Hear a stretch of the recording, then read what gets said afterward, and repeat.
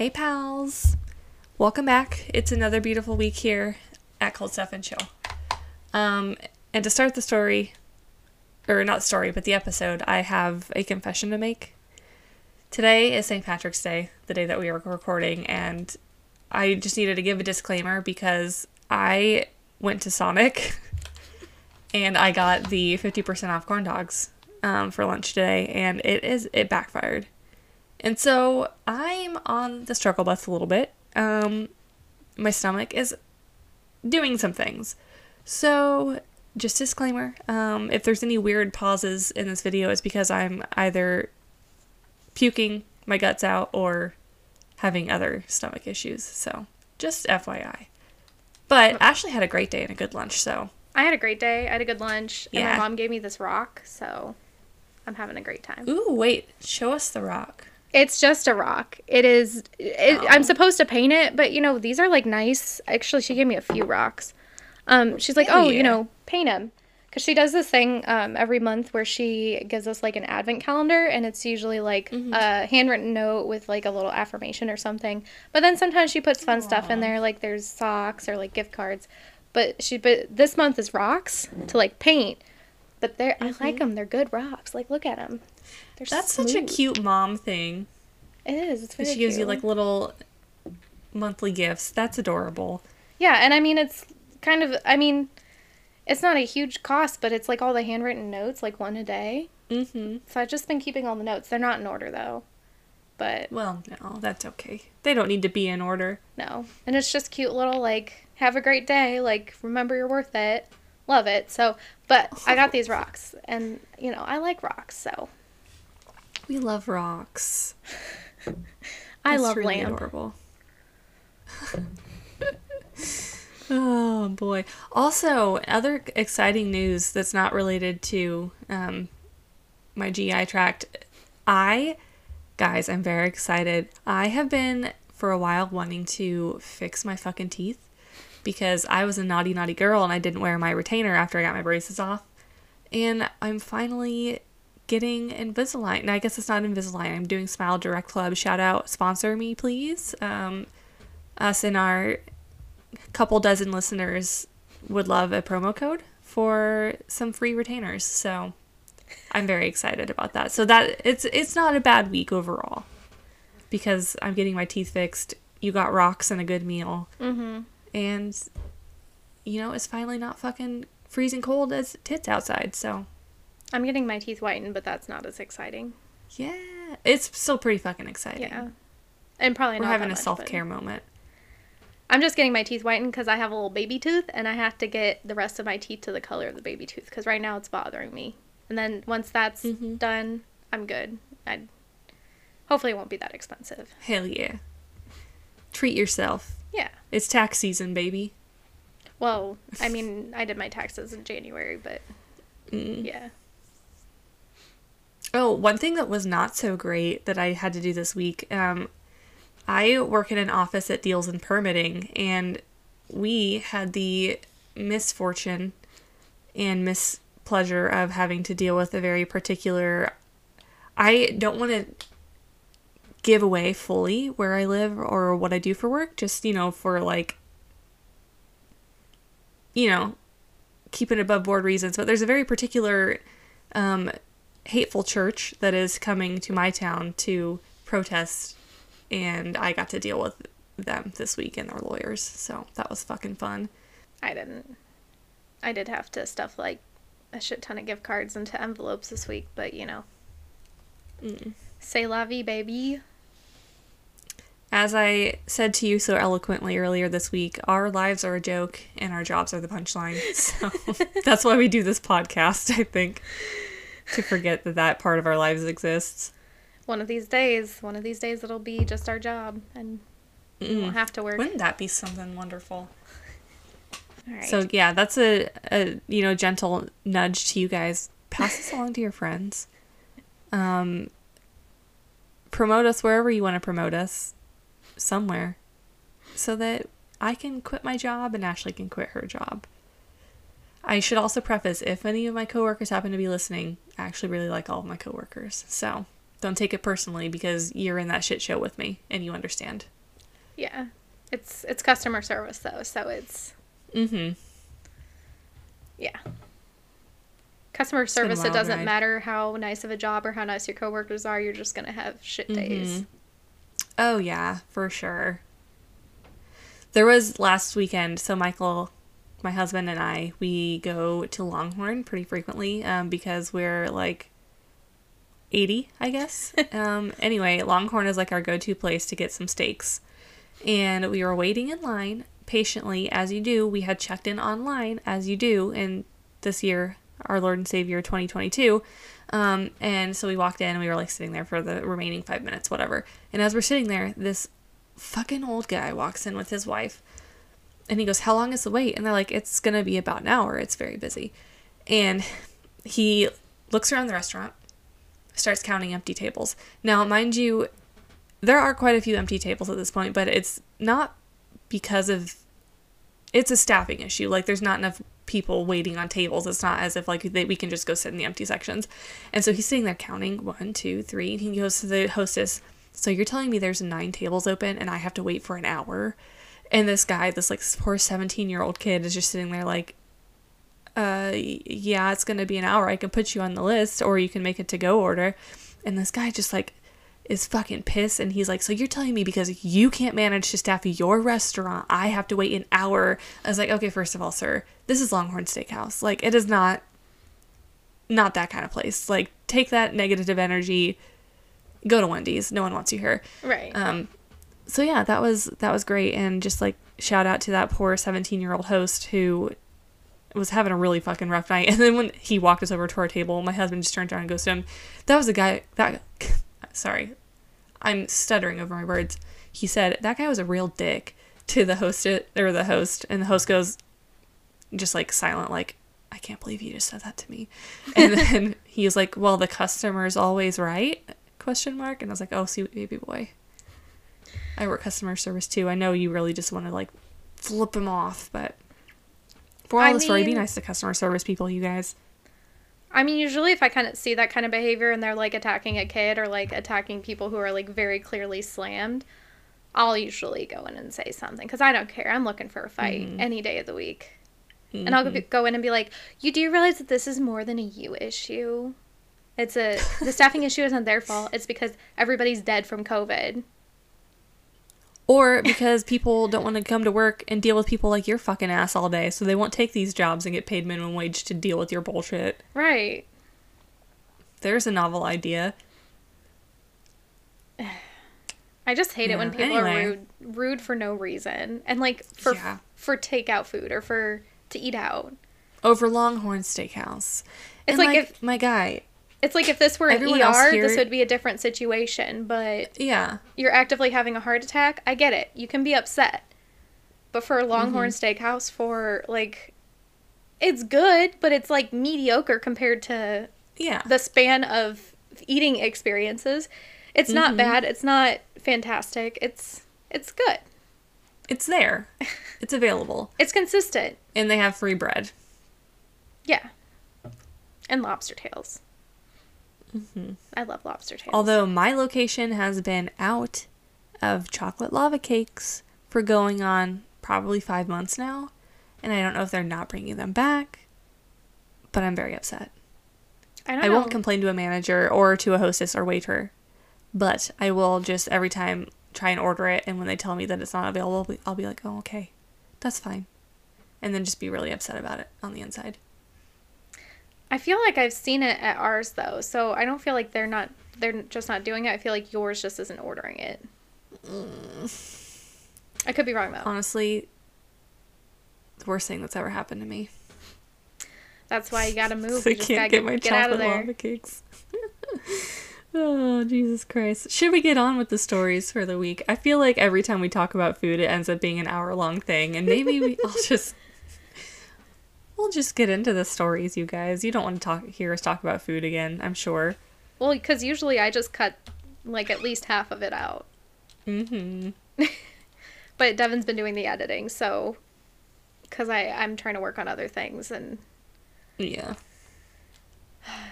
Which is also why the last episode was so delayed, because guess what, you guys?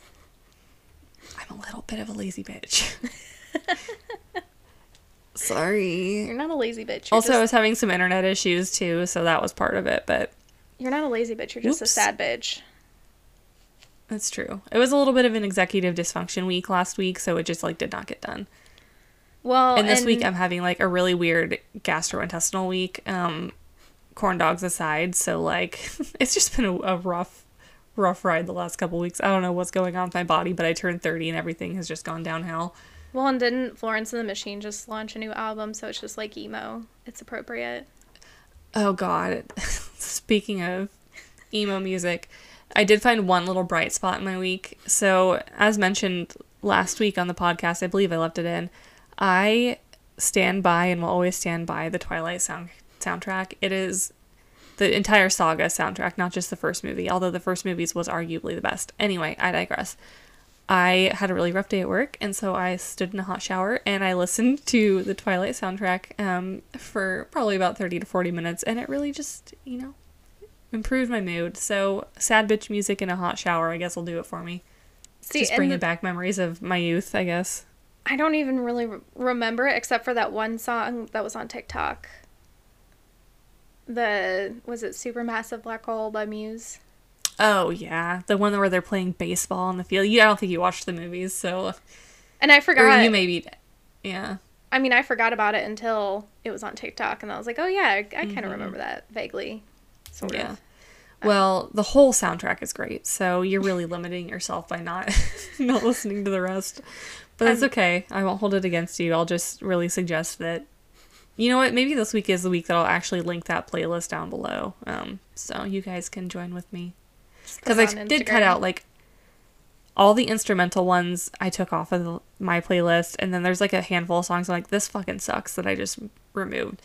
So, my playlist is called the Twilight soundtrack, but only the good ones, which consequently is mostly all of them. Something like that. It's very long and ridiculous. I'll link it this week. It'll be linked in the description on YouTube. I don't know about... Actually, no. Our podcast hosting platform is called Anchor. That's how we get all of it distributed elsewhere, and it is run by or owned by Spotify, so I can probably very easily link that playlist, you guys. Ugh, look at that. Karmic intervention? I don't know. Fuck it. Anyway, now that I just told us, I'm going to get us off a rant and then went on a rant about the Twilight soundtrack, do you want to start your story? Yeah.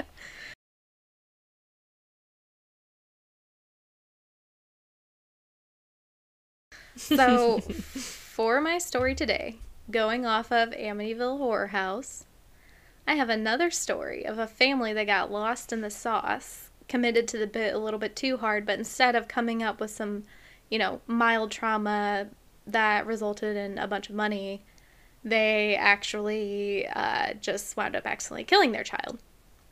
So I'm going to talk about the possession of Anna Elizabeth Annalise Michelle. So I feel like a possession story is really fitting given the unholy amount of vomit that has come out of my mouth this afternoon. Just very accurate. This just really, fits the vibe. On par, yeah. So, Annalise Michelle, she was born on September 21st, 1952 in the Bavarian state of Germany to staunch Catholics, Josef Michel and Anna Ferg. Before Annalise's birth, Anna had given birth to another daughter named Martha out of wedlock and had been punished for her indiscretion by being forced to wear a black veil on her wedding day. From the time she was born, Anna saw Annalise, her first legitimate daughter, as sort of the ticket to her salvation. Her mindset was if she could raise these really pious children, really God-fearing children, that she would be absolved of her sins in the eyes of the community, the church, and the big man upstairs. So the pressure on Annalise doubled, especially when Martha, the older sister, died during a surgery in 1956, which Anna, of course, saw as a sign of punishment for her sins. Annalise, while being described as a bright, lovely, kind child and young woman, was also devoutly religious. One example of her devotion is that for a while she was sleeping on the cold, bare stone floor to suffer for the sins of homeless drug addicts and other damned souls. Other than the religious trauma, she seemed to be a relatively normal girl, if not a little bit of a nerd and a little bit quiet. That all changed in 1968 when she experienced her first seizure. She lost consciousness and was convulsing, but came to pretty quickly, seemed fine. They woke her up, took her home, she went to bed, and she claimed that... Can I tell you a story? What? That just reminded me. Okay, so my friend Jessica, my dear friend Jessica, on the topic of seizures, so... God, I can't believe I'm going to tell you. Okay, so we were having a slumber party at our other friend Erica's house. It was me, Jessica, Erica, I think one of our friends, Megan, maybe another one named Haley. I can't remember who all was there. It definitely was Erica's house, though. And at one point, Jessica is just on the couch, and she starts what we now know was seizing. What we thought as 12-year-olds was simply, why is she coughing in her sleep? That's weird. And so instead of, like, alerting a mother or a father figure, we're like, we just need to wake her up. This is really strange. So we took ice packs and just hit her in the face with ice packs until she woke up. She survived. She had a seizure a few days later, and then her mom took her to the hospital. But, yeah, shout out Jessica. You weren't possessed. You were just apparently a little bit epileptic. Well, she could have been the next Annalise Michelle. Yeah. Like, she could have been the exorcism, you know? But yeah, so... Anyway, sorry. No, so Annalise, she didn't have any friends that hit her in the face with ice packs. So she just went home and took a little nappy nap. And later that night, she reported that she woke up and she felt like something was sitting on her chest, preventing her from moving. And it was like pinning her to the bed, but she couldn't see anything. The family kind of was like, oh, you know, kids have seizures all the time, whatever. Until Annalise had a second seizure in August of 1969, when they took her to the family doctor. They're like, hey, she's had a couple seizures. Can you take a look into this? So Dr. Vaught, who along with the neurologist Dr. Luthi, diagnosed her with temporal lobe epilepsy, even though they had done some brain scans and reported that she had a relatively normal brain scan. The doctors would go on to prescribe her anticonvulsant medication for her seizures, and this was also around the time that Annalise would start to see and hear demons talking to her, despite the fact that she was taking this medication. So pause. Breaky break. This is entry into Act 2 of the story, but I want to bookmark a couple of things. First, keep in mind she had a relatively normal brain scan with some minor irregularities, but it didn't definitively corroborate the diagnosis. Secondly, another important plot point to keep in mind, but I don't know about you, but I forget to take medication if it's daily medication. Like, luckily my medication is like, if I don't take it daily, I'm not going to be able to focus, but like, some medications can affect you negatively if you're supposed to be taking it daily and you don't. So, back to the medications, one of the effects of not taking the anticonvulsant medication, and sometimes of epilepsy or temporal lobe epilepsy itself, was psychosis. And it's alleged that even before she started taking the medication that she had experiences with demons and spirits, but, you know, that was after everything kind of came through. So who knows what the original story really was. So Annalise would go on to graduate from school. She would attend the University of Würzburg to become a teacher, where her classmates, they would describe her as very reserved and religious. They were like, she's kind of a weirdo. She blows us off to go pray. All right, that's kind of strange. When actually, girly girl, she was fighting for her life. So around 1973, Annalise noticed that some of the hallucinations of demons and ghosts would get worse when she would pray. She reported hearing knocking on her bedroom, which her sisters corroborated, and demons tormenting her, condemning her to hell, telling her like what they were going to do to her when she got down there. Her mother reported an incident where Annalise froze and she was glaring at the statue of the Virgin Mary, and her eyes turned jet black, and her hands seemed to turn into thick paws with claws, which is like, okay. Also, you'll see why maybe the mom is not the most reasonable source or believable source. Lord. Annalise she was going to the doctors a lot because she was having these issues, and she would also report that she had this smell of burnt shit lingering around her, which others could smell. Wait, too. I'm going to sidetrack us one more time. Speaking of the smell of shit, another wonderful thing that happened, I just had like a weird week, and at my office, the sewage backed up. And so our entire basement at work was just flooded with sewage. And basically I've been smelling, like sitting in the smell of human shit for the last, maybe that's why my stomach is so weird, because it's just like I'm constantly smelling shit water. I think that's technically like a workplace hazard, though. Like, you could probably sue. Well, it's real fucking gross. But anyway, sorry. I'm just going to keep sidetracking you with my own personal anecdotes through your entire story. No, it's good. It's contributing. Oh, jeez. Not very helpfully, but, you know. But yeah, so Annalise, she was like, it smells like burnt shit in here. And others were like, it smells like burnt shit wherever she goes. Which, I'm not going to lie, like, homegirl probably was just not washing her underwear. Homegirl just probably was not doing her laundry, was not changing or washing her underwear. She was having some other issues she was more worried about. So Annalise started to become incredibly depressed and self-destructive until she was diagnosed formally with depression, and that's when she started to be given antipsychotic medication.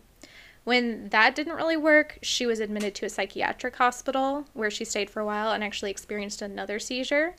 And around this time, she was also prescribed a mood stabilizer that really only worsened her condition.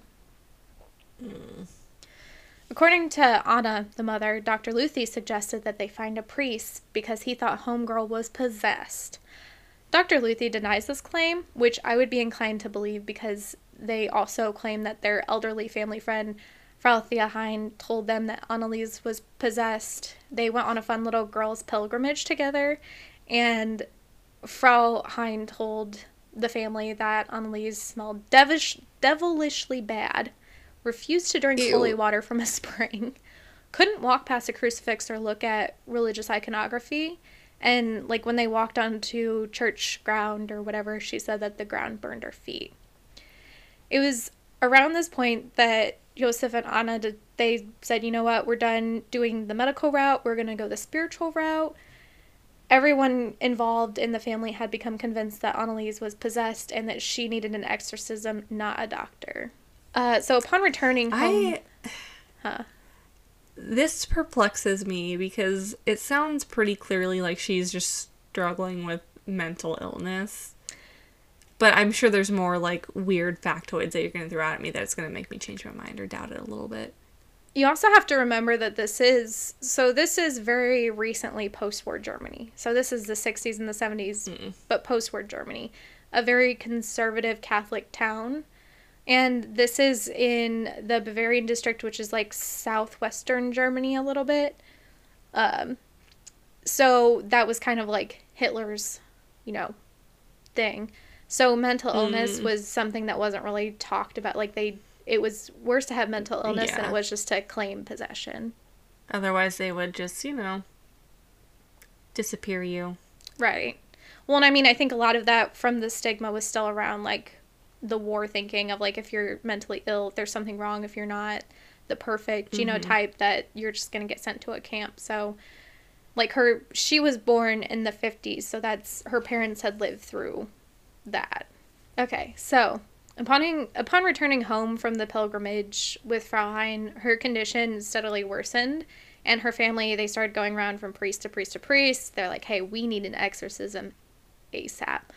And they were just denied because the priests are like, you don't need an exorcism, you need a doctor. Go take her to the doctor. This is a mental health issue. And they're like, no, it's exorcism's issue. They eventually found a priest who was willing to take on their case, Father Alt, who determined that Annalise, she didn't look epileptic. He's like, not her. She's not epileptic. So it must be possession. He started to advocate for her exorcism being approved. He started to reach out to other people, exorcism experts, other priests. Annalise at this point was seeing growling demons everywhere she looked. She was praying day and night, obsessively.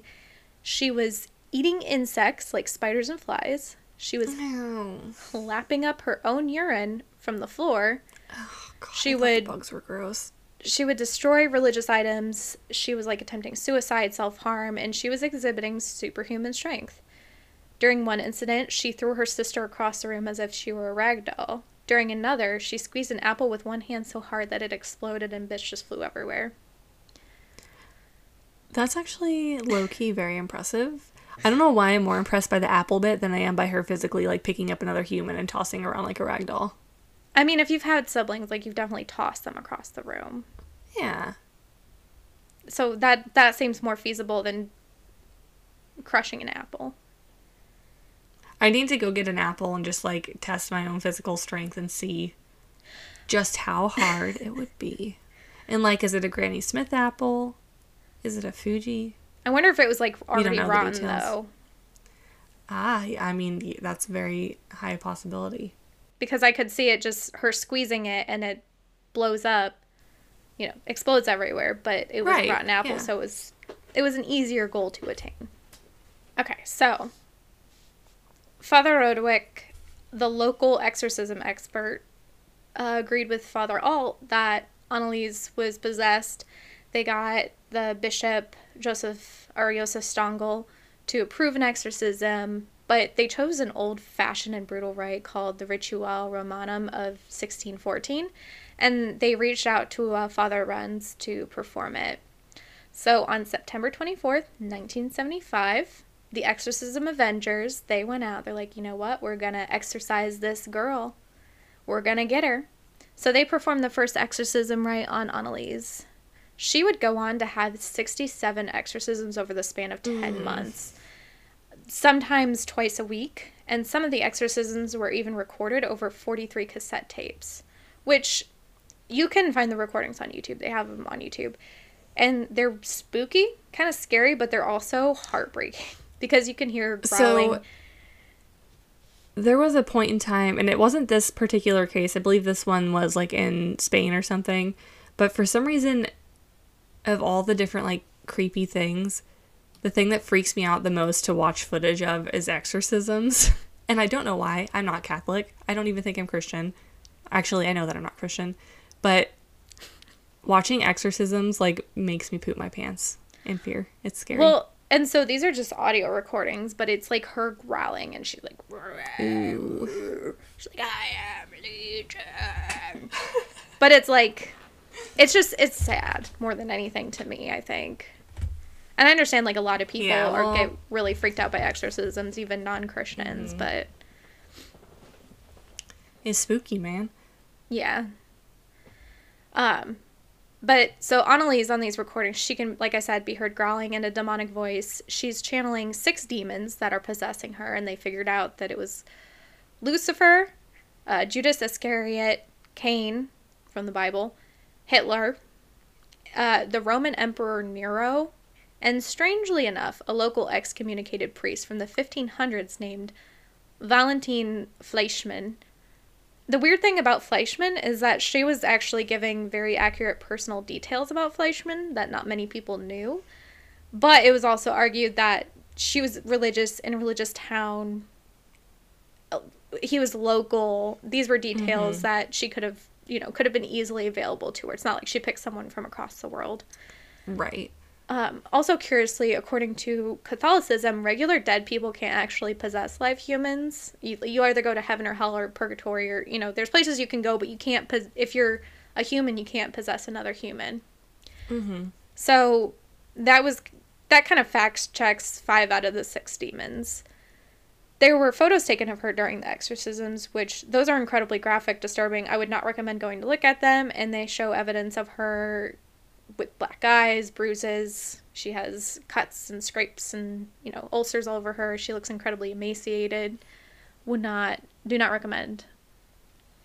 So Anneliese, she started to claim that the Virgin Mary was visiting her regularly on top of the demons and told her that her purpose on earth was to do a penitence for lost souls. Which Anneliese, she's like, you know what? You're right. And she said that she was going to die to atone for the wayward youth of the day and apostate priests of the modern church. And this just, pushed her off the edge of her possession.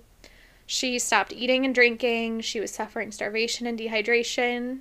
She broke her knees and ruptured her knee ligaments from continuous genuflections, which is when you like kneel to pray. But she would be doing this during the exorcisms. She had contracted pneumonia, I think, a few times, and this was probably due to her already weakened state.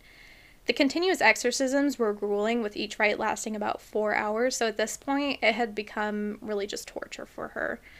During the rites, she ate dead animals and coal. She was pissing all over the floor like an animal. She was suffering convulsions, inflicting serious wounds upon herself, and channeling, of course, the demons. Once after an exorcism, she actually crawled under the table and barked like a dog for 2 days and didn't come out. Oh, God, I shouldn't be laughing because clearly this woman's just very mentally ill, but can you imagine? Right. Well, she's, like, acting like an animal, and they're like, no, this is a demon. Like, oh, my God. However, you know, you and I say that this is mental illness, but they're like, you know what? The Virgin Mary is visiting homegirl. This is not just a routine possession. She is the next Jesus Christ. She is here to become the sacrificial lamb and suffer to absolve others of their sins. I think this was really convenient for the mom, especially. Yeah, of course.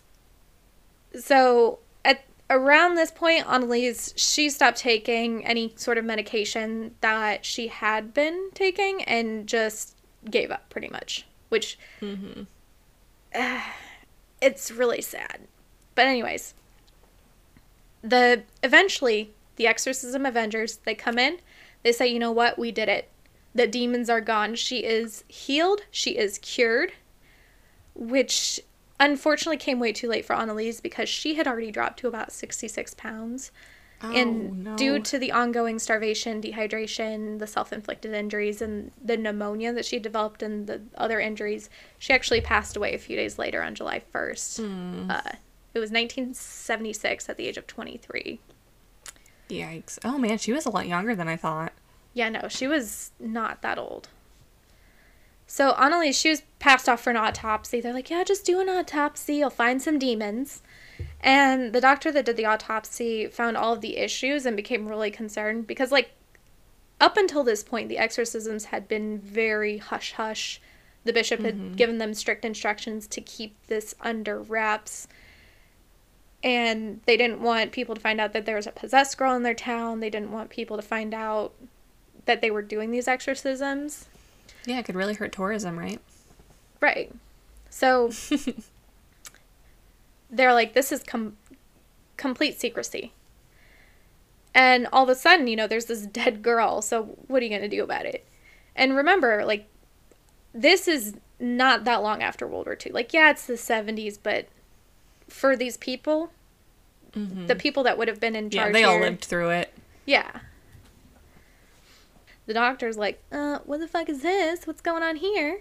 So he contacted the law. He's like, you want to come take a look at this? Because this is a little fucked up. And the law was like, yeah, there's something fucky going on. So they determined that Annalise, she could have survived if she had been treated correctly by medical professionals and force-fed, even up to a week before she had passed away. So, like, she had been starving for about a year over the 10 months, really. That's when she kind of stopped eating and drinking and stuff. They said, you know, if you had treated this a week ago, she could have survived. And that was around the time of the successful exorcism. And another bookmark for later is that during the autopsy, they actually, you know, cracked open the skull and they discovered that she actually had a relatively healthy brain and no identifiable signs of epilepsy, even on a microscopic level. So, oh, that's weird. Bookmark that for later. So the state of Bavaria, because they have states, so state of Bavaria, they're like, we're going to investigate this. And then there was also a lot of negative public opinion once it kind of came out that this girl had died and what had happened. And they're like, this is really fucked up. So they decided to charge Anna and Josef, Father Alt, and Father Renz with negligent homicide. During the trial, it was suggested by multiple medical specialists that Annalise had a psychiatric disorder that, coupled with the bad reactions to the antipsychotic and mood stabilizing medications and her traumatic hyperreligious upbringing, and this all kind of led to her becoming conditioned to the idea that she was placed on this earth to suffer for her mother's sins and that she needed to die for it. They also argued that Annalise was not in a state to consent to the denial of medical care, so that her family should have intervened and made those decisions for her.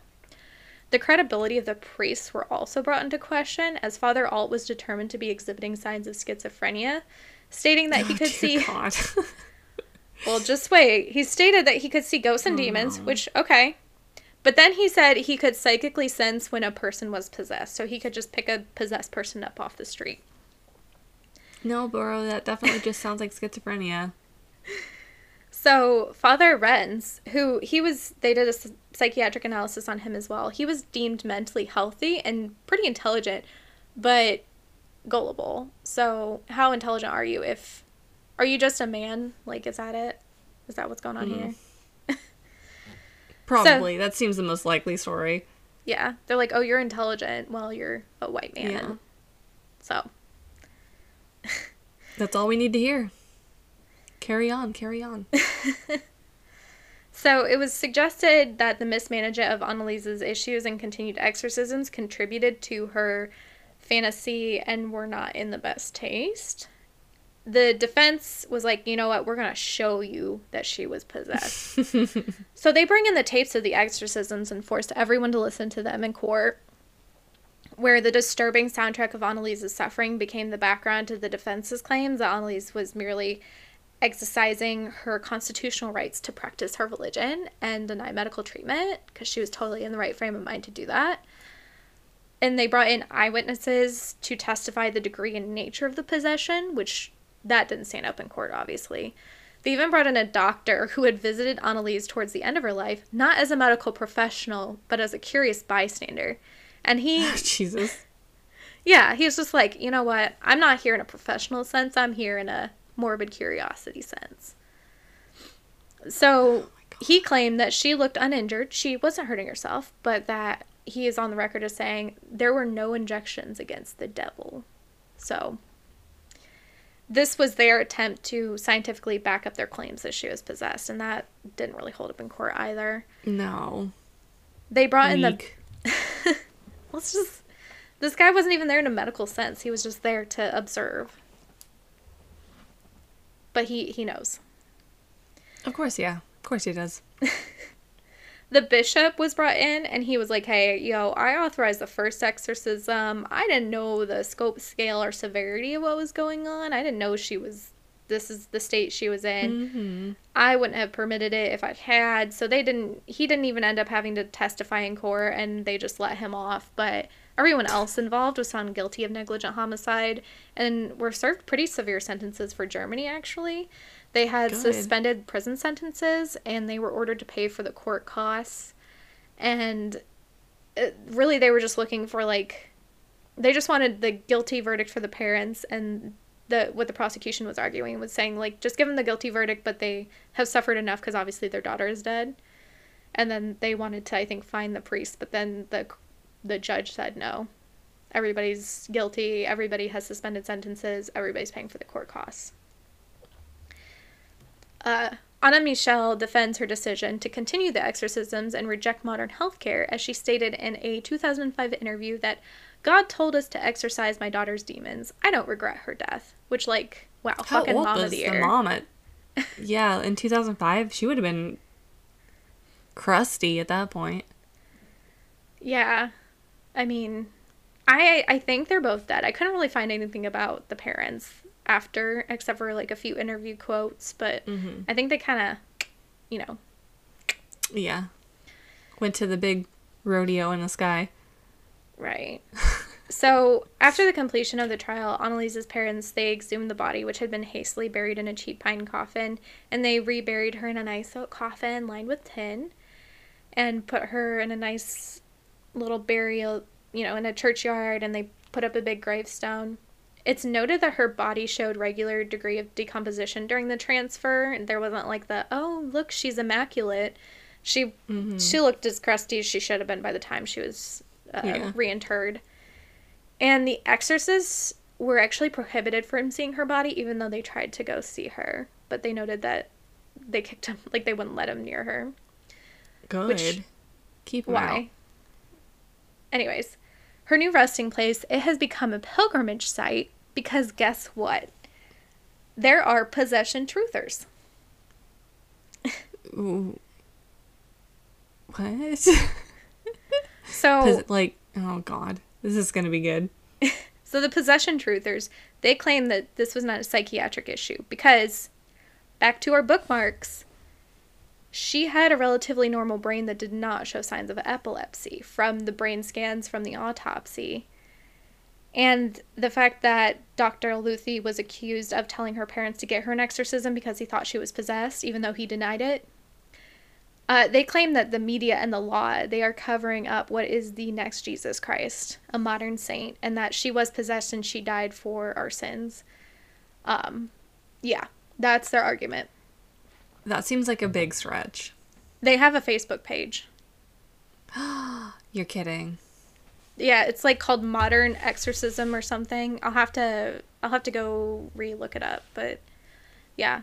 Oh, I can't get on Facebook on my iPad because my iPad's too fucking old. Otherwise, I would have looked it up. But yeah, they think that the man is holding them down and keeping them down and is not telling us the truth about her possession. Now, the experts, they think that there's significant evidence that she actually did have a temporal lobe epilepsy situation type deal, which caused Geschwin syndrome and epileptic psychosis. Now, Geschwin syndrome is a behavioral change phenomena where very minor seizures over time cause a catastrophic change in personality, and that can include hyperreligiosity and just going over above and beyond, really fixating on one thing.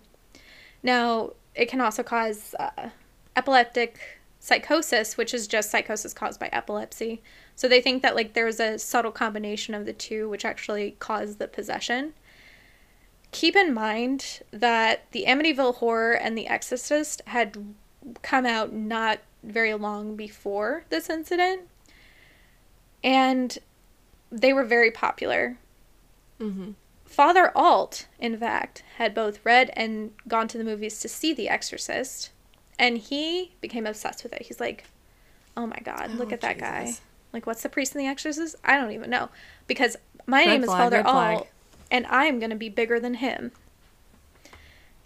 So Father Alt was really out here just, like, making it rain exorcisms all over.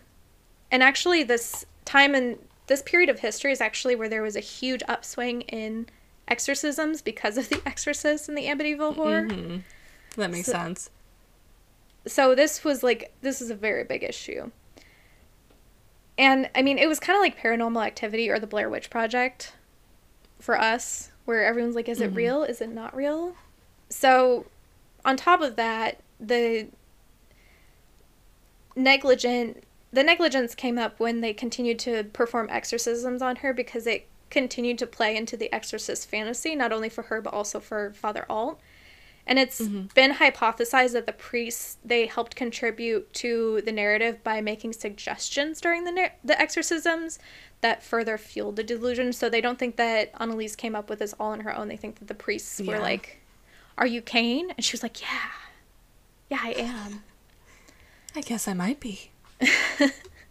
So it has been suggested that there was a sort of folie à deux, or shared psychosis, which is like basically the intermediate step in between psychosis and mass hysteria, where it's a smaller group of psychosis. Father Alt was experiencing some psychosis that may have triggered the already vulnerable and validation-seeking Annalise, who, you know, she's living this really pious lifestyle, this really hyper-religious lifestyle, and she's just like, he is a priest, so he knows what he's talking about. So it suggested that she was easily manipulated by him, and they just sort of fed off of one another till it spiraled way out of control with their mutual psychosis, and it just sort of rubbed off on the others around them because they're seeing, you know, these two people interacting. They're like, you know what, this is definitely happening. Jesus. Regardless, Annalise's death was not for naught, the highly publicized investigation and trial led to the limitation of exorcisms in Germany, even though it was rising everywhere else in the world, and eventually throughout the whole Catholic Church. Later, in 1999, when Pope John Paul II made it so that exorcisms could only be performed in last-ditch efforts on very rare cases with less brutal rites under the supervision of a psychiatric and medical professional. So, like, now they have to take a doctor and a psychiatrist, and they have to have, they have to try everything else, and they really have to go through the ringer before they can get an exorcism. And really, I think the Catholic Church sees it more as, like, an assistance to a mental health issue than a actual possession. They're like, if giving you a possession will make you feel better. So, like I said, I can't really find anything about Anna and Josef, if they're alive, if they're dead, what happened, where they went. But I did find that in 2013, the house where the exorcisms had taken place actually burned down. And it was man. Well, they said it was... I thought you were going to say that it was for sale or something, and I'm like, oh my god. How much money do you have? I wish. I don't know how nice it was, though. I don't think it was that nice. Well, I mean, it's a famous house. We can make money off of it. Well, but there's piss all over the floor. Probably smells like piss. I mean, yeah, but it's demon pee. And burning shit. Right? So can you monetize that? It just adds to the charm, right? You say there was a possession that took place here. That's why it smells like shit and piss. You're like, maybe you'll get a whiff. Yeah, and then you can like make in the souvenir shop a candle that smells like the house, so that you like remember the experience forever. That would be, I mean, good business plan. I'm a businesswoman. Let me tell you. I'm full of good ideas. But yeah, so they said the house burned down because it was arson, but pretty much all the truthers say no, it was the devil burned down the house. And if all of this sounds familiar, it's because Annalise's story was adapted into the 2005 movie The Exorcism of Emily Rose. So, ooh. Yeah. It's also Snaps tropes from for it have been that. used in other shows and movies, and not directly ripped off, but... There's a TV show on CBS called Evil. It's only in the streaming app, but they get into like some exorcism stuff, and a lot of the themes from this story are very heavily in that. And actually, they do a pretty good job about it too, because they're like, it's kind of along the same vein of Supernatural, where they're like hunting something case by case, but the ghost busting crew consists of a Catholic priest, an IT guy, and a psychiatrist. So they go in and they like try to decide, is this actually like a thing, or do we actually need to like exorcise the demons? It's pretty good. Right. It's pretty good. Well, and I think American Horror Story Asylum had something like that. Yeah. But yeah, that's pretty much it. Rip Annalise. Snaps for you. But also, like, how I dare love a her good mom be like, exorcism I don't story. regret her death. I don't feel bad about it at all. Like, really Yeah. And how dare her mom have the audacity to live on from that moment and clear until at least 2005. Right. That to me sucks. That Annalise had that kind of a death, and her mom just gets to keep on being a crusty old bitch. I kind of hope that all the other kids turn out to be, like, strippers or something. Oh, God. Can you imagine? Yeah, because they had 3 other I would love daughters. it. They can come work at the Amityville whorehouse for us. Now contracting all the Michelles. Again, no shade to sex workers. We stand. But as a person, if you were a person that had very Catholic parents, that would be like, not great. For them, not for you. You're making the bag, and we respect you for it. I mean... Oh, stinky baby. Like, my mom is Catholic, but she's never tried to give me an exorcism, and I feel like there's been more than one occasion where it would have been warranted in my case. So, props to you, Mom, for not making me do an exorcism. Well, should I get into the next story? Let's do it.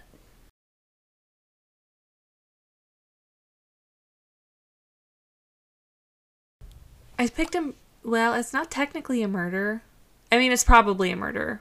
That's the running theory, is that this is a murder. But anyway, so my story is one of intrigue and mystery and Kelsey Pre's murder, because this is a true crime podcast. And so while most murders are not that difficult to solve, it was like either the husband, the wife, jealous whomever, most crimes do fit that pattern and a motive is usually pretty clear. However, this story is very different, and it all begins with a man in a suit on the beach. Dun, dun, dun. That was like way more lead in this than this needed. Anyways, so our case, it actually begins on the evening of November 30th in 1948 in Adelaide, which is the capital of South Australia. So that evening, a local jeweler named John Lyons and his wife, they're out on a nice little romantic beach stroll on Somerton Beach. So this is like a little bit outside of the city of Adelaide, just for reference. So like a suburb, you would have had to take in like a train or public transportation. Just keep that in mind. So while they're walking along the beach, they happen to notice a very well-dressed man, and he is lying, or not quite lying. He's like resting in the sand, and his head is propped up against a seawall. So he's like kind of laying down, and he's got his head up against a seawall as if he's like taking a little siesta. So the couple, they watch him for a while because like obviously he's on a beach in a suit. Like, it's weird. What is he doing? And they notice the guy. Eventually they see him move. He reaches his arm up towards his face, and then it kind of like falls back down to the sand. And at the time, it very much looks to the Lyons like he was just a drunk, and like he was just trying to smoke a cigarette and was like having a little nap on a beach to sober up. So being Australia, they're just like nothing out of the ordinary, and they just continue on their little beach walk. So the next morning, John, the same guy from that couple from the night before, he's walking along the same stretch of beach because he's just gone out for a morning swim. Like, good for him. Love that for him. John, he happens to notice a crowd of people that are hanging around the same spot where he noticed the mystery drunk man from the night before. And so as he walks over, he happens to notice that it is the same man from the night before was slumped over in the same position that he had noticed him in yesterday. So aside from the sand, he's still dressed immaculately. His shoes are very highly polished, and his feet are crossed very neatly. So it would not appear that he had traipsed through the sand at any great distance. It's just very suspicious. And then also it's of note that on his body there's no marks of violence. Like, nothing is like disheveled or out of place really. And he has a half-smoked cigarette that's lying on his suit collar as if it had fallen out of his mouth. Obviously, at this point, the police are called, and then 3 hours later, the body of the man in the suit arrives at Royal Adelaide Hospital, and it's determined that his time of death had been no later than 2 a.m. the previous morning, so... There's a fly. Get it. I don't know where it went. You were talking about the possession story, and now the demons are coming out in the fly form. I guess. To get you.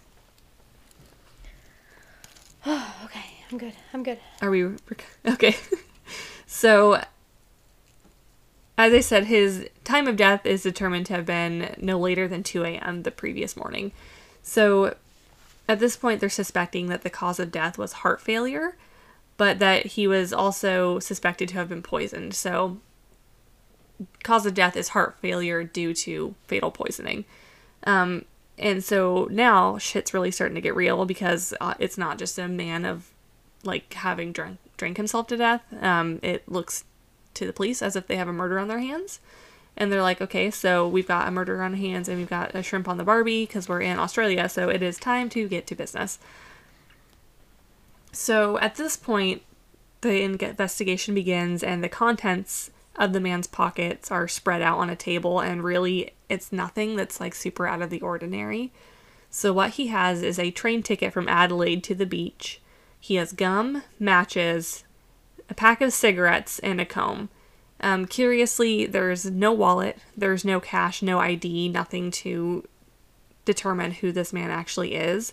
And also slightly suspicious later, but not so much at this time, was that he had 2 different brands of cigarettes in one box. So he had like I don't remember exactly the pack of cigarettes it was, but he had like a weird name brand, like a Marlboro would be in Australia, and then he had 7 of those cigarettes were of a weird off-brand that you wouldn't necessarily come across easily. Also weird was that all the labels had been carefully cut out of his clothing, and that one of his pockets had been repaired with a strange orange thread. So, going through these clues, to me, as a person who hates itchy things, it's not super weird to me that all of his tags are cut out, because if it's itchy, it's getting removed. So, like, maybe this guy just had sensory issues, but perhaps, it's the late 1940s, so people aren't really thinking of mental illness in that way, clearly, as we discussed in our last story. So for them, it's a clue, so, like, go off, my guys. A day later, the full autopsy is completed, and so just 24 hours after this man's death, the police have exhausted any lead that they have to identify who he was or find out who the killer was. And the post-mortem report prepared by the examiner, it's not any help either. So they showed that his pupils were smaller than normal and that he had a dribble of spit on his face, but that's likely from being unable to swallow due to whatever poisoning it was. And his spleen was also nearly 3 times the normal size, and his liver was full of blood. So they were also actually able to determine what his last meal had been, and he had a pasty. So Love he a had good gotten pasty. yeah. Anything from the trolley, dears? I wonder if it was a pumpkin pasty, maybe. It's probably like a kangaroo meat pasty. Yeah, it's probably, since it was the last meal, it was probably like a dinner pasty, like something with meat in it, obviously. Hang on, I need to get a sippy sip. Speaking of which, I'm going to derail us. Oh, yeah, please do. So when I was little, I went to North and South Dakota with my grandpa and step-grandma and great-grandma, and we got pasties, and I was like, pasties, like pumpkin pasties. My only experience with pasties was like Harry Potter. So I was like, yeah, I'll have one. And I thought it was weird that they were like, hey, you want some ketchup for it? I was like, what? So I took a big bite of it, and it was just like hamburger. Just cooked hamburger. Oh. And I was like, Not what you were expecting. right, not what I was expecting. And also, fun fact about me, I don't really like hamburger. Like, if I'm going to eat meat, I want to eat a nice piece of meat, not ground hamburger. You know what's fair? I also, like, I like hamburgers if it's in the form of a cheeseburger. But, like, if it's just ground beef, I'm about to make myself a liar because I also like tacos. But that's different. Basically, meatloaf or, like, ground beef in just, like, the ground beef form, just, like, the crumbly beef form. Yeah, I don't. No, thank you. Well, like, I like a hamburger, but I like a thin hamburger, or like a steak and chicken hamburger, or a... Yeah, I don't want just, like, a big mouthful of ground beef. Like, In-N-Out. I'm not a huge fan of Red Robin. So, I do like... Okay, that's a lie. I like to go there because they have unlimited fries, so I'll just get unlimited fries. Okay, true. Very true. Or I'll get chicken tendies or something, but not a Chicken huge fan of tendies with those hamburger. unlimited french fries. Hell yeah.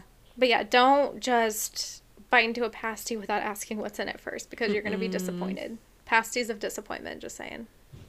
If it's not a pumpkin pasty, I don't want it. Anyways, Pasty. yes. Pasties. He had a pasty as his last meal. I hope he wasn't disappointed. And I hope it was the best pasty he's ever had. Okay, wait, I'm going to derail us just a moment again, because pasties to me are very similar to empanadas. And do you want to know what the best empanada I ever had in my life was? It was literally in the airport in Orlando. At just like a random gate, there was like a little quickie mart type of situation that these two, it was like called Cubano Mart or something like that. And it was these two like really nice Cuban ladies, and they had like a bunch of different like foods inside of this little gas station heating thing. And I was like, I'm either going to regret this decision for the rest of the day as I sit on an airplane and then on a 2-hour drive back to my home, or it's going to be the best choice I've ever made. And when I tell you, it was the best empanada I've ever had. I don't think you have to Best worry about empanada. it when it's like that. I think you have to worry about it when it's from a 7-Eleven. True. It looked very suspect, though. I will just tell you, like, I looked at it, I'm like, I may not live to see the other side of this flight, but it's going to be worth it because I'm starving. And It you was so wonder good. why you have digestive issues, because you make choices. I know. And then, but listen, I went to Sonic, a very reputable chain today, and got half-price corn dogs, and it fucked me up. So... You should call corporate. You should just be like, hey, I'm not going to bother your employees with this, but you should know that you fucked up. Yeah. Excuse me, but as a huge fan of your company, I demand free soft pretzels for a year. So yeah, if you're listening That and you're bored, go harass Sonic corporate. Go tell them. Sonic, we even bought the t-shirts this summer. We did. We're both big Sonic fans, except for now I'm not going to be able to eat a corn dog without wanting to puke probably for another year, so... Well, I love corn dogs, man. I went the other day and they didn't have soft pretzels, and I was pissed. I didn't say it. I was just like, oh, okay, but I was pissed. Gosh dang it. I was furious. Okay, back to the... Anyways, back to the story. So, death meal was a pasty. Also of note in his stomach, aside from the pasty, was blood. However, they were able to tell that the poison that likely killed him was not in the pasty that he ate. So it was a good day for the bakery owners of Adelaide because nobody poisoned him to death. So clearly, all of our signs here are pointing to a poisoning, and this man's weird behavior, i.e. like sleeping on the beach in a fully clothed, like fine, fancy suit, immaculate shoes, it's not due to any drunken decision making. However, the weird thing about them suspecting that it was poisoning is that the chemist that had done part of the autopsy failed to find even a faint trace of poison in his bloodstream, despite all of the evidence leading to this conclusion. But there's some poisons that you can... you ingest them and you won't find any... Mm-hmm. That was an episode. Yeah, and that's actually brought up... there's like a... This never really goes to trial, but it's brought up, and I left this out of the research because I was like kind of confused about how this fit in, but I'll just put it a little aside because he brought that up, that at one point during the investigation, it's brought up that there's two very specific types of poison that he could have potentially ingested that would have caused not to show up in the bloodstream, but for it to kill him and then dissipate out of his body very quickly. And they're both very foreign and exotic to where he was. Mm-hmm. And they're actually so dangerous and lethal that during the investigation, the chemist wouldn't even name the poisons in case it got out to people in the paper, and then people started poisoning everyone with this stuff. Well, I'll tell you one. It's barium acetate. Well, that was not one of the two on the list, so maybe that was a newer finding. It's like the TikTok. I'll tell you, or we will not even speak his name. I'll tell you, it was Mike. No, it's barium acetate, because it was on Forensic Files. Like, this girl poisoned her dad because he wouldn't let her, like, I don't know, sleep with her boyfriend or something stupid. But she poisoned with barium acetate that she got out of a chemistry lab because up until a certain point it wasn't realized that it would cause death if you ingested it, but it would look like just heart failure. Well, that seems to probably be, although it wasn't that particular poison, probably something very similar happened here, because the coroner was like, yes, it was heart failure that killed him, but ultimately it was due to a poisoning. But aside from all that stuff, his physical, like the outer body, showed some weird irregularities too. So for one, he had a very high and very well-developed calf muscles for a man that they determined to be in like his late 40s. So he fucked. So they were like, that's a little weird. So yeah, he did. He fucked. Or ran marathons. But the really weird part here, it gets stranger, and this could also explain the very well-developed calf muscles. His toes were actually described as being oddly wedge-shaped, which is more typical of someone who is in the habit of wearing high heels or pointed shoes. Also, keep in mind, ladies that wear high heels all the time have very well-developed calf muscles, so... Now, in 1948, I don't think people would have jumped to the conclusion that that's normal, because like you see men in high heels pretty regularly nowadays, but back then they were like, well, he was either a quote-unquote, as they put it back then, a cross-dresser, or a ballet dancer. Wait, so wedge shape, you mean like the ball of your foot is wider and your heel is smaller? I am unclear what they meant by that, but whatever they meant by that, it was implied that that's a common occurrence of ladies that wear high heels, is that foot shape. So Like- they were like, that's weird. Like this. Like, you're getting this for free. This is going to end up on feetfinder.com. It is. But see, yeah, because I used to do dance, so my heel is way Yeah. smaller than, like, it's not normal. It doesn't Yeah, look and then right. I think his toes, because they had mentioned that it, like, specifically pointed toe heels, that his toes were, like, very close, like, they kind of jammed together a little bit. So, yeah, look, that's Yeah, so... that's what we're looking at here. Yes. That's, Sorry. this I is did just get a great pedicure. foot. Ashley, you shouldn't give this away for free. You could get paid for this. You can blur it out. You can just, I don't know. Guys, well, I'm not going to blur it out, but if anyone wants to pay Ashley for, like, more detailed foot pics, you can DM us on our Instagram, and I will make sure she gets your contact info, and then, you know, you can arrange something. Yeah. Just send me Get the bag. Just send me I don't know, WhatsApp. Venmo me, I don't care. Send me money. That's what the kids are doing. Yeah. My feet are ugly though. Nobody wants to see my feet. Ain't nobody wants to see There's my some, feet. okay, if you go on those foot fetish websites, there's specifically categories for, like, fucked up feet. So I feel like your feet are not fucked up, first of all, but even if they were, someone would still want to pay for you for those puppies, so. It's funny because it's like, you know the Trixie Mattel thing. I'm sorry, I'm going to derange this real quick and then we can back to the story. Oh, that's fine. You know the Trixie Mattel thing where she's like, I should be in porn. I do that with my feet. I'm like, I should sell feet pics. Like, look at this. And then I'll just, like, send it to my sisters on Snapchat, and they'll just be like, no, you should not. Your feet are hideous. I'm like, thank you. Thank you for bringing me back down to earth. No. Sisters, if you're listening, that is so rude. Ashley could totally sell her foot fix. Foot fix? Or maybe you could, that's another genre of, like, fanfic, is, like, erotic foot fiction. So maybe you could sell that too, but you could sell the pictures and the fics and, like, together, and you could, like, illustrate the foot fic with the foot pic and then sell it as, like, a packaged item. I'm a businesswoman. Between the candles and the foot fic, like, I'm on a roll tonight, baby. Foot pic fanfic. Got it. I'm in, like, a corn dog delirium right now, so they're just...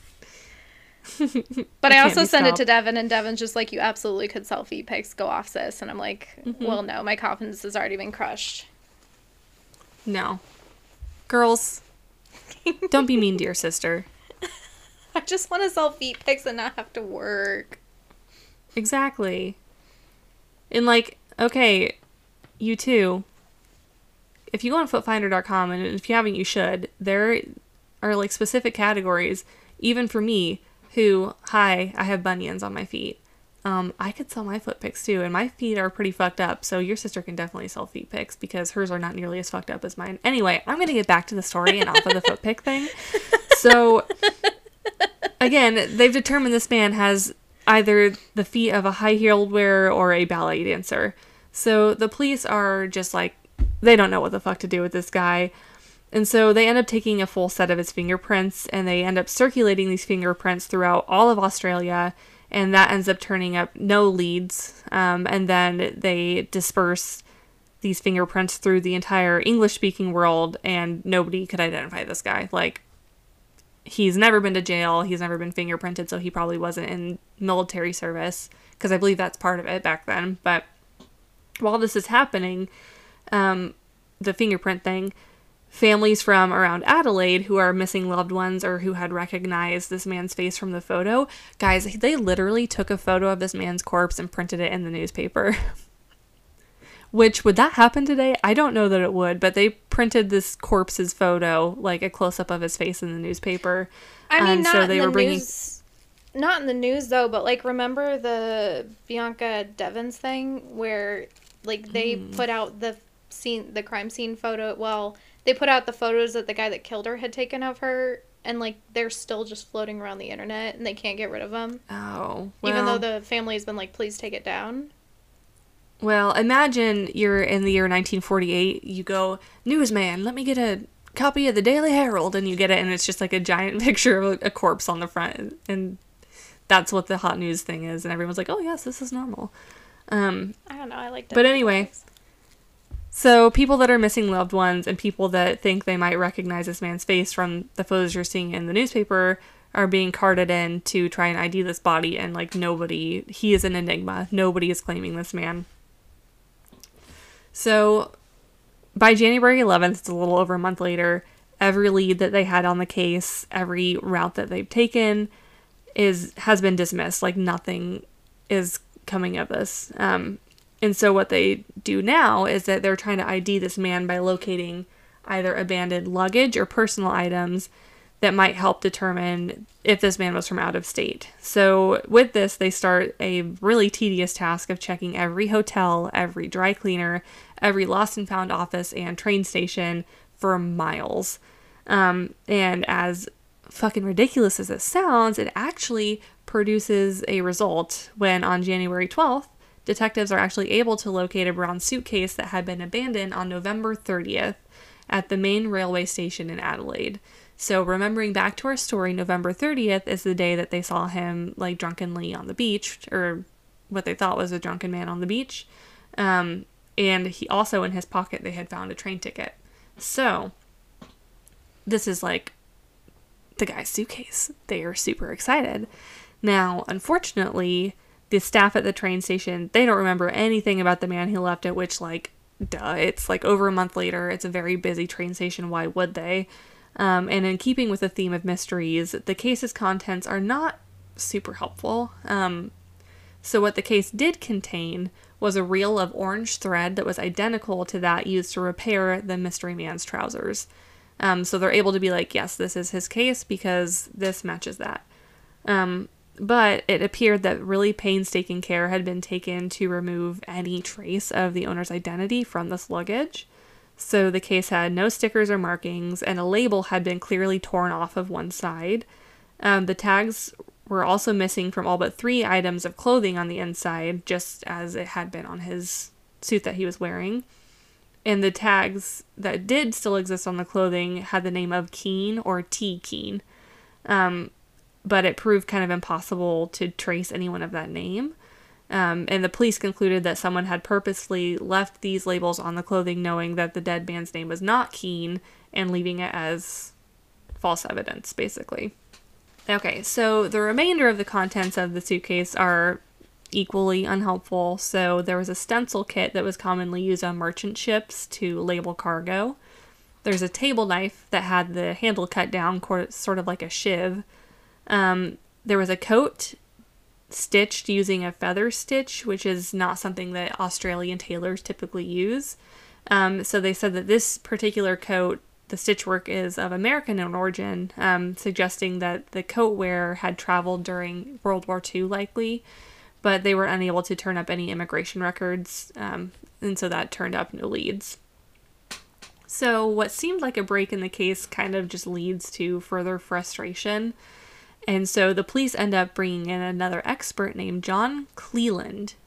And I feel like this story is just full of Johns. Every man's name in the story is John. John Doe, John Lyons, John Cleland. We've got another one. Anyway. They bring in Johnny Boy to re-examine the corpse. And in April, so this is 4 months after the body is discovered, the expert search provides the final piece of evidence. So on keeping... on brand, the scrap of evidence is just as confusing as the rest. So while examining the body, this guy, he doesn't turn up anything new on the physical body. However, he did discover a small pocket that had been sewn into the waistband of the dead man's pants. And inside that pocket, rolled up super tiny on a little bitty baby scrap of paper, is a note that reads, "To Mom Should," in fancy printed script. So this evidence gets out, and a police reporter recognized the words as being Persian and suggested that the police check out a book of poetry called The Rubaiyat of Omar Khayyam. I apologize for my pronunciation, but apparently this book of poems is written in the 12th century and then had a resurgence of popularity in Australia during World War II. However, the police are unable to locate an edition of the book that matches the fancy type from the secret note. However, they are able to determine that the words "Taman Should" did come from the book, and in fact, they were the very last words in the book, meaning it is ended. So the note in his pants reads, "It is ended" in Persian. Ominous. So, I know, right? So this clue leads the police to believe that the death actually might be a case of suicide for some reason. I think that's kind of a reach. And in fact, the police, they never end up turning their missing person case into a full-blown murder case, because at this point they're operating off of the assumption that it is a suicide, which is so strange to me. And so while this is a very intriguing clue, it doesn't really bring them any closer to identifying the man. And meanwhile, his body has begun to decompose. Obviously, it's been a very long time since he was found dead. So it's decided that they're finally going to put him to rest. However, the police weren't really stoked on getting rid of the little evidence that they had to ID who this person was. And so they end up taking a cast of the head and upper torso. And after that, they bury the body, seal it under concrete in a plot of dry ground that they specifically chose in case they needed to exhume it later. Anyway, so as the investigation is still ongoing, the mystery of the secret note that was found in his pocket starts to kind of unravel further in July of that year, so 8 months after the investigation has begun. And that day, a local man, he ends up walking into a detective's office in Adelaide, and he's carrying a copy of the poetry book that Tamam Shud note had come from, with a strange story about how he had come across it. So this guy, he says that earlier that year in December, so not long after the body had been found, he had gone on a drive with his brother-in-law in a car that he kept parked basically long-term in a parking lot that was a few hundred yards from the beach where they had found the dead man. So this man's brother-in-law found a copy of a book on the floor by the rear seat, and they kind of just each assumed that that book belonged to the other one and didn't really say anything about it. So it got stashed in the glove box, where it then sat for 8 months. So eventually, the car owner, he sees an article in the newspaper about the strange book and the hunt for the perfect match for that little note that was found. And then he seems to be like, I remember that book. I think it's in my glove box. And so he goes to the glove box, and upon doing so, realizes that his copy of that book is missing the final page, the portion of the page that would have had the little Tamam Shud written on it, basically. So he brings the book down to the police station. He's like, "Hey guys, here you go." And so the detective at this point is probably creaming his pants, because after he takes a look at it, he almost immediately finds a phone number that is written on the rear cover. And so he could also faintly make out an outline of some other letters that were written in all caps, as if they'd been pushed into whatever backing or paper it was on. So it wasn't written on it, but you could kind of see it was there. And so finally, guys, Blue has found a clue. And so the detective is able to track this phone number to a young nurse who lived near Somerton Beach. And although she's never publicly identified, she does reluctantly admit that she had given a copy of this book to a man whom she'd known during World War II. And this man's name was Alfred Boxall. And so we have a lead, you guys. The police are sure that they had ID'd the mystery man and that it was Alfred. But, guys, the plot's going to get even thicker. So the problem with this is that Alfred Boxall was still alive, and he is living in New South Wales. And when they go to visit Alfred, they find that he has a copy also of the same exact book. And in this copy of the book, the nurse's number was also written. So there was 2 copies of this edition, this hard to find edition of this book, and both of those copies have this nurse's number written in it. So, of course, the detectives are like, we have to circle back and follow up with this nurse for additional questioning, because that's just too fucking weird. And so during the second line of questioning, the nurse seems to recall that at some point during the previous year, she couldn't remember the exact date, she had come home and been told by her neighbors that an unknown man had called and asked for her. This doesn't strike me as super weird personally, because she was young and hot. She could have had suitors. But the weird thing that happens in this interview is that the detectives, remember, they had taken a cast of the dead man's body. So they bring this cast out, and they noted that when she sees this cast, she looks visibly taken aback and like she was about to pass out. Like, this has her shooketh. And it seems that she definitely recognizes the face, but when asked about her reaction, she denies up down that she knows who this man is. Like, she says that she doesn't recognize him at all. So this dead end leaves the detectives with only one remaining lead to go off of, and that is the letters that they had noticed imprinted in the back of the copy of that book. So in order to see these letters more clearly, they take the book, they put it under UV light, and this is like very advanced for 1948. Like, good for them. They're really doing the detective work here. And so they're able to reveal 5 lines of seemingly random letters. And so the second line of letters is entirely crossed out, and the bottom 2 lines are separated from the top 3 by a straight line with X's through it. So the detectives are like, we seem to have a code on our hands, so very much like the Zodiac case where there's a weird cipher to solve. Granted, this case happens about 3 decades before that, but it very much gives those vibes. So the detectives, they end up sending this cipher, this code, out to intelligence agencies and allow it to be published in newspapers to hopefully get some sort of amateur sleuths on the case. Unfortunately, guys, this produces no results. And the intelligence agency comes back to them and is like, this is impossible. We have no fucking idea. Like, this is going nowhere. And that's kind of where the mystery stays for a very, very, very long time. The Australian police, they never crack the code or identify the unknown man. The nurse, she dies without revealing why she was so sketchy about the dead man's face. And then when the South Australia coroner publishes the final results of the investigation 10 years later in 1958, he reported that, quote, "I am unable to say who the deceased was. I am unable to say how he died or what was the cause of death." However, guys, this is 2022. We are in the wake of a true crime resurgence. And also, we got more technology nowadays. So this case has come back up and begun to attract new attention, and amateur detective and armchair experts are kind of determined to crack the case now. And so there's actually been some success in solving 1 or 2 of the smaller mysteries surrounding this case. So there's 2 investigators in particular. One is a retired Australian policeman named Gary Feltus, and the other is Professor Derek Abbott. He works at a university in Adelaide.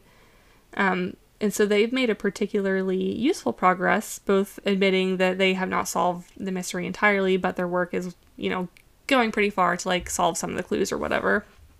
So right off the bat, I'll just let you know, the man, it's widely agreed that the nurse did in fact know his identity. However, we still don't know it. So he's still a John Doe, but the nurse was shady. She was lying. And that's what everyone kind of agrees to, and it's likely related that, or basically the implication is that the nurse knew him from the World War II period for whatever reason. And so one common theory is that the man was a former boyfriend, and after looking into the nurse after the war, it comes to light that she did have a son. And when looking at the son versus photos of John Doe, there's a lot of very striking similarities between the two. And so this leaves us with the theory that the dead man was someone that the nurse had dated and had a child with. And so that obviously would have been very taboo at the time to have a child out of wedlock. So it suggested that she hid the pregnancy. And when the man eventually found out about the child and came knocking, he either A, killed himself when he was told that he was unable to see the child, which I don't buy into, or, and this is the theory that I think is probably the most likely, he was offed by the nurse's current live-in husband or boyfriend, because it's determined that she did indeed have a boyfriend or husband at this time when he would have come knocking. And so he was offed out of jealousy and also to protect the nurse's reputation. I should also mention that I think... Or 3. That he was like, I'm going to come be this kid's dad. And she was like, fuck you, no. And she poisoned him. True. He's like, that is we're also gonna, a very good point to bring up here. he's like, He we're gonna was live a good definitely life. poisoned. We know that much. Yeah. He's like, you know what? You're gonna do all the chores. You're gonna raise kids. You're gonna be here for me, and I'm just gonna work, and that's all I have to do. And she's like, that life is not for me, boy. So she poisoned him. I do it. Homie. Yeah. Yeah, do what you gotta do, man. Protect the children. Protect yourself, girlfriend. And I should also point out, too, the nurse did eventually get named. However, the article that I was reading was giving her an alias name still, so I don't know if it was only, like, given to investigators to follow up on. I think the name that they ended up giving her was Justine as, like, her alias name, but I just call her the nurse because that's not her real name, so who fuck cares? Anyways, there's obvious problems with any of those theories, though, because the poison used was one that was very rare and exotic, so it would have been really strange for, like, a normal man or woman to have gotten their hands on it. So the two suspected poisons are actually derived from plants from Africa, and they would not have been easy to come across or manufacture in Australia. And so this leads some theorists to a more interesting theory, that the man was a spy. And so after doing some digging on Alfred Boxall, remember he's the other man that had the same copy of that book, it's determined that Alex had worked as a spy in World War II, and that the mystery man had died at the onset of the Cold War at a time when there was like a British rocket testing facility not far from Adelaide, and it was one of the most secret bases in the world. So they're like, there's this connection with Alfred and this man. Alfred was a known spy, and then this guy like turns up dead near a very secret base, and then it's theoried that the letters that they found was a cipher that was like how spies were passing code, and for some reason maybe this very highly sought after and rare copy of this book was their like code breaker. Like they were able to solve the codes based off of like something in this book is the theory. Mm-hmm. Although the cipher's still not been solved, so I don't know. Oh, also fun fact, remember those cigarettes we talked about earlier? The leading theory in the spy death case is that the poison was administered to him via his cigarettes, which might explain why he had two brands in one box. Remember, he had a very common brand in Australia, and then he had a handful of ones that were, like, kind of weird. Seems strange. So, it's also been uncovered that another man died under very suspicious circumstances around roughly the same time, that also died with a copy of that book nearby. And both copies of the book were the same edition, so Alfred the Spy, and then two mysterious men die, all with the same rare copy of this book. So, that brings us to the final mystery here. So, upon going through police files of the case, our armchair expert, Mr. Gary Feltus, he stumbled upon one piece of evidence that was neglected in the initial investigation.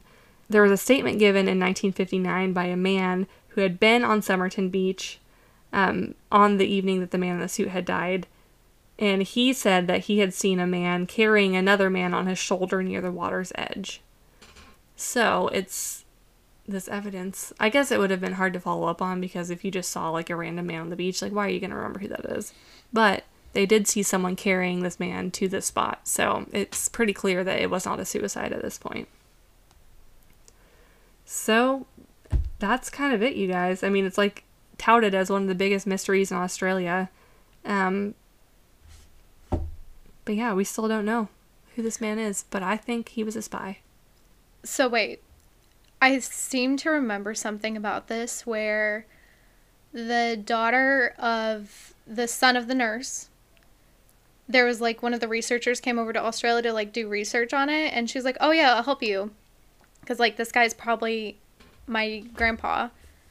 Mm-hmm. And like I could be wrong, but I thought like they fell in love and they got married, and she like provided DNA. I did not see that, but I'll have to look into it, because it is shocking to me that his body would not have been exhumed to see if they could like find any sort of family line to trace it back to a missing persons. Well, and I think that they did find that she was a descendant of him, but that they still didn't know who he was. Like, the end of the story is that they don't know who he is, but that she is his granddaughter. Oh. I could be wrong. That's interesting. Yeah, I'll have to look into that because I had like 3 or 4 articles I was flipping between and it kind of ended there, but I think it might have been on the like BuzzFeed Unsolved version because they covered it too, so. Well, my running theory is that he was a spy. Him, Alfred, and the other guy, all spies, and they were all offed by But he was also someone. a ballet dancer or a cross-dresser. I like to think that he went out at night wearing heels. Like, that was his second life. Like, being a spy was stressful, so he had to, like, cut loose somehow. Okay, but what if it was that he was a spy, but, you know, he was a man, but he dressed up as a woman so that people wouldn't know it was him. But that's why all his clothes were kind of weird, didn't have tags on, because he, like, stole them, was like, yeah, I gotta switch my alter ego real quick, and then they were like, That's no, a theory. we still know that you're the dude, so we're gonna murder you. Either way, definitely not a suicide. In my Maybe he was just opinion. non-binary. I mean, gender is a construct. So, But yeah. anyways, That was a is good one. the story of what they call Tamam Shud, because of the note in his pocket. So wait, with the guy, what if it was like we're gonna go off the wall here. What if it was like a alternate reality thing where it's like she gave the book to the guy in an alternate reality, and then. Well, okay, I don't know that necessarily alternate reality, but I think that she was definitely, no matter what happened, whether it was offing him because jealous ex-husband or there were spies, she was definitely involved. So thinking about it this afternoon, I was like, I feel like during World War II, these 3 men plus this woman were involved in some sort of spy activity, and that's why she was like, oh shit, when she saw the cast of the man. That's why the other guy had her number too. So like maybe she was some sort of like contact to relay information, because definitely our mystery man and Alfred had her number in that book that they were using probably to cipher things. Right. So I think that there was probably some sort of spy activity going on, which would explain why she was like not going to own up to it, because if they're spies, that seems very counterintuitive. Right, especially if they were like spies but not for the Allies. Mm-hmm. Like if they were spying for fucking Nazis. Yeah. But also, like, looking at his picture, he looks kind of Russian, so. I mean, and like we had mentioned, this was like his death happened kind of at the like onslaught of the Cold War. So they were like, gotta kill the Rusky. It's possible. Gotta kill the Rusky. What if he just died of like heat stroke? Like. He really was just drunk, and then this whole thing has just been like this chaotic fucking mystery for no reason. Or he was just like running on the beach, and then he like passed out and like started to die, and then they just were like, you know what? It like some drunk guys came by and they're like, all right, mate, we're gonna dress you up and put him in a suit and just like left him there to die. Oh god. I could see that too. I don't know why Australia to me is just like, if you think about all the continents as states of America, Australia is the Florida of the world. See, and I mean that in a great way, because beautiful beaches, there's some like great things to go visit, but also you're just like, what the fuck are you doing? I think it's like Florida and Alabama. Like if Florida, Alabama, and Texas had a baby, and then it was like, that's Australia. Yeah. Yep. Because they got like the cowboying, they got the crazy shit going on, all the animals that want to kill you, and then they also have like, you know, just there's some redneck shit going on. Yep. I do want to go to Australia. I feel like a real sense of camaraderie with the continent of Australia, because as an American, I feel like us in Australia are just like doing stupid shit constantly. I feel like we're the rejects of the rest of the world, and everyone's just like, yeah, go to America, get out of here. Like,